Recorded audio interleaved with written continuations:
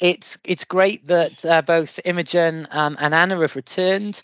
And since we recorded the first 3 podcasts, there's been a number of questions that have come through from patients, in particular around toxicity. And so Imogen's kindly collated some of them and added a couple herself.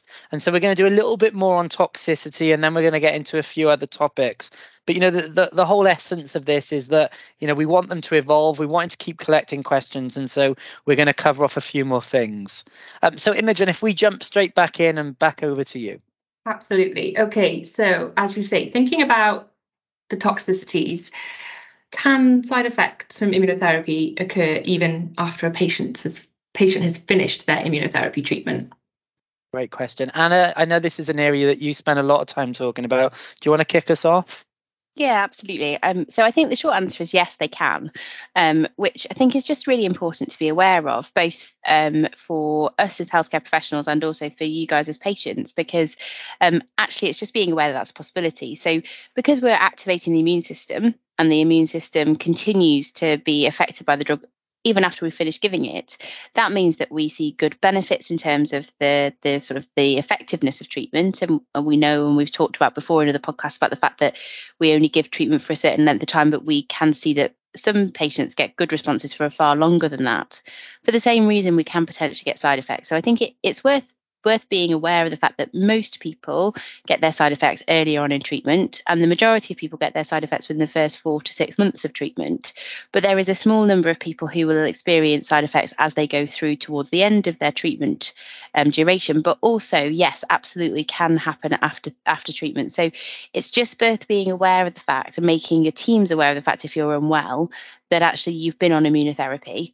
And if your centre has got any sort of information or an alert card, it's worth carrying that with you that says, I've been on treatment and I could still get side effects long after I've finished treatment.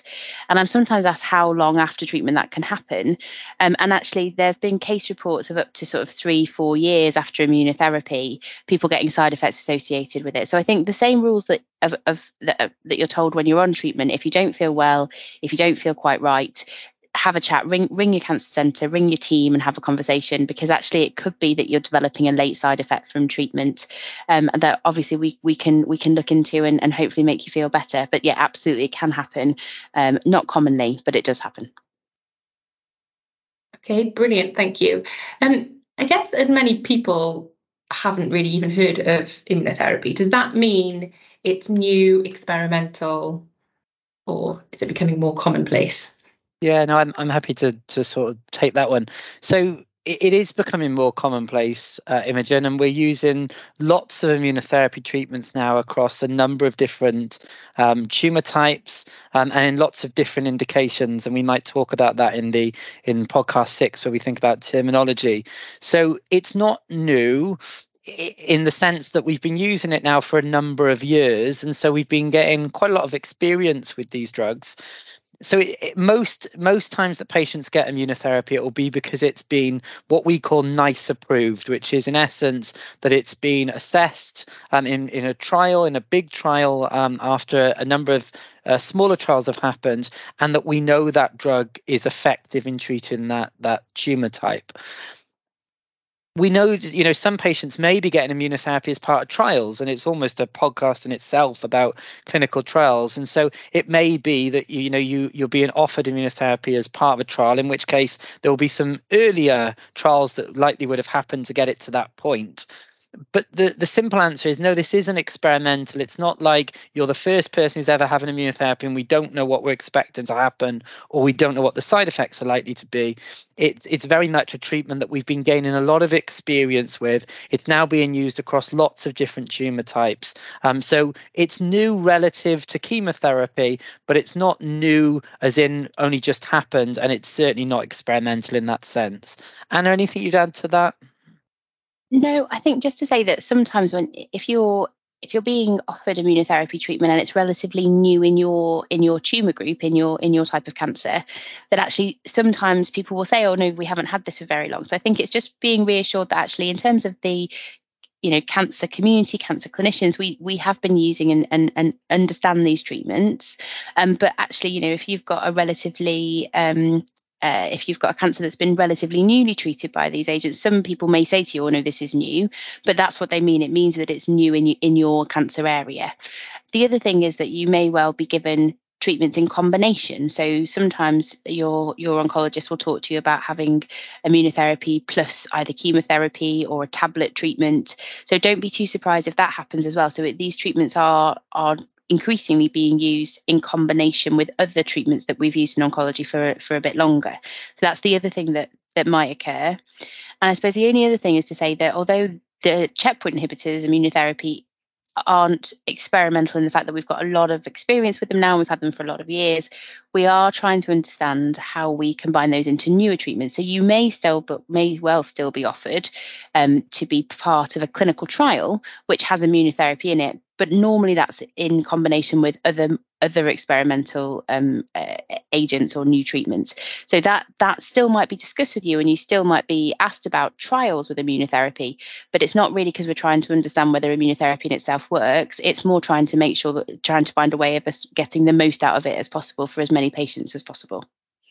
And I guess just to come in on that, so I think we should bring across the point, Anna. I know we've talked about it in one of the earlier podcasts with Imogen, that we're talking about checkpoint inhibitor immunotherapy here, and so all the things that we're talking about is related to that. But probably over the coming weeks, months, and certainly years, immunotherapy is going to become broader and broader, and there's going to be more and more ways that we use the immune system to fight cancer.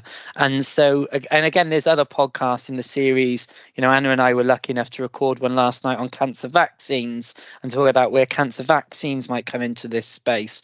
And so it's just to say that the moment we're talking about immunotherapy, in a way we're being a little bit lazy using the term immunotherapy, and what we're talking about is checkpoint inhibitors, when in fact immunotherapy is a broader term. And over the coming weeks, months and years, Anna, the community, and I'm sure patients are going to be happy to know that there's lots of developments happening more generally.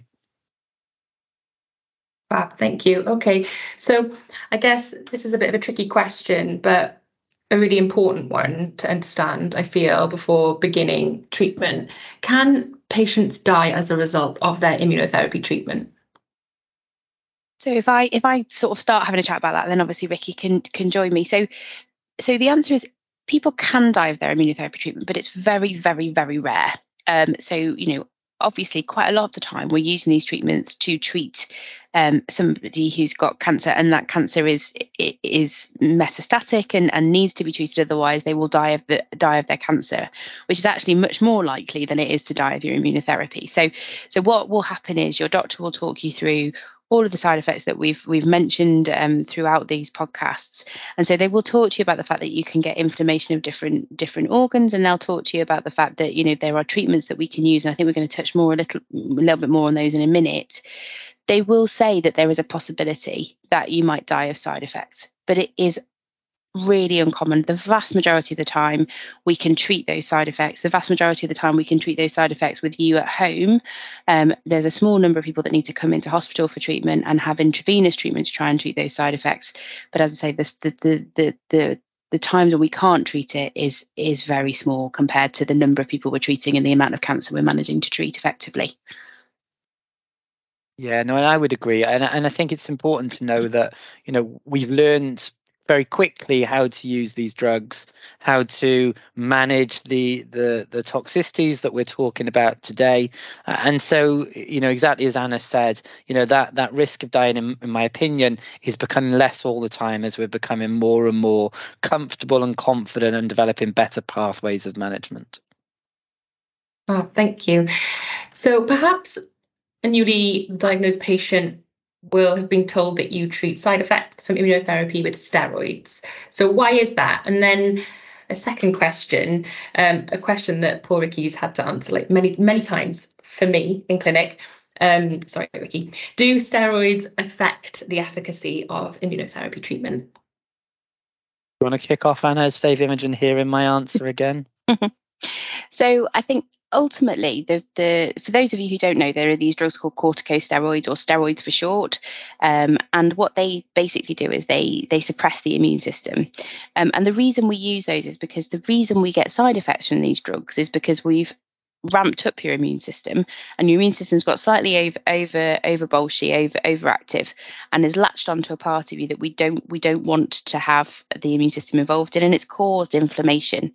And quite often the only way to get that to calm down is to suppress your immune system for a period of time.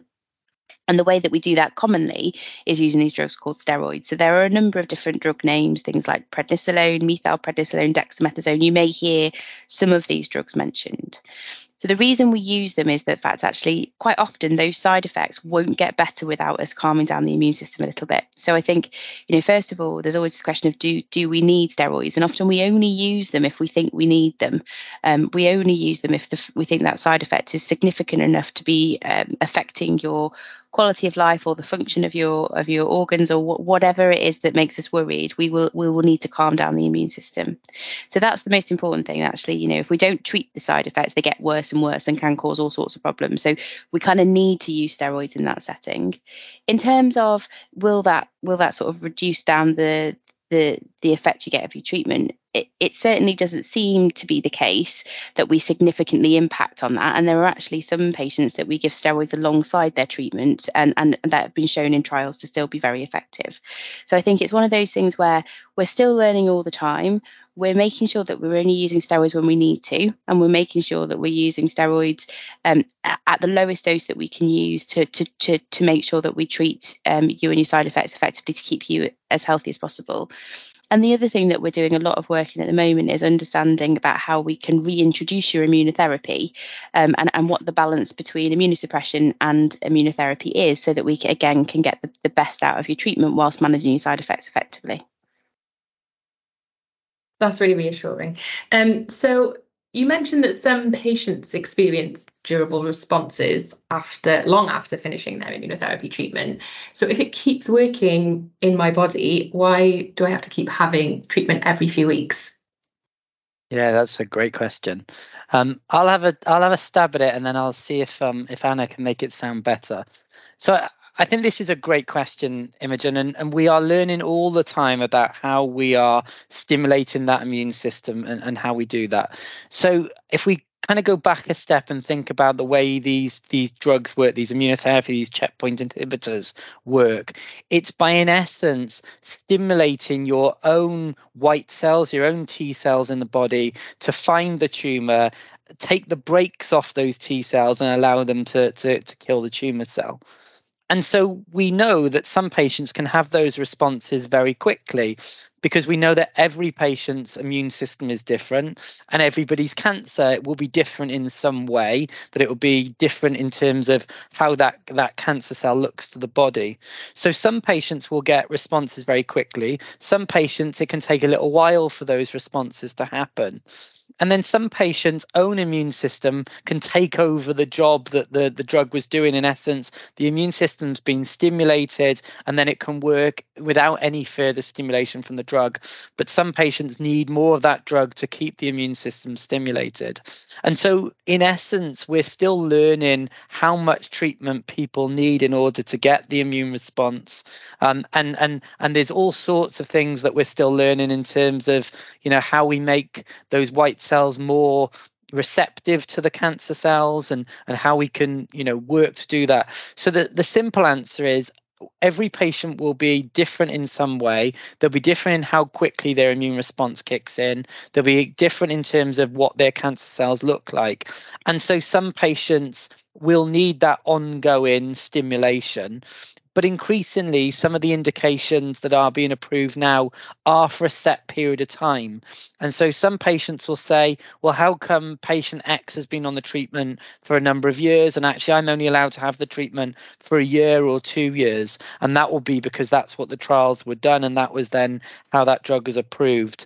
So I guess the simple answer is there's lots of reasons, there's lots of things that impact how long you need the treatment for as an individual patient, and how long we're able to give the treatment as per the trial evidence we've got.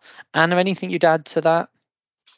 No, not specifically. I think that's really really clear. I think the only thing I would say is that this is probably going to change as time goes on.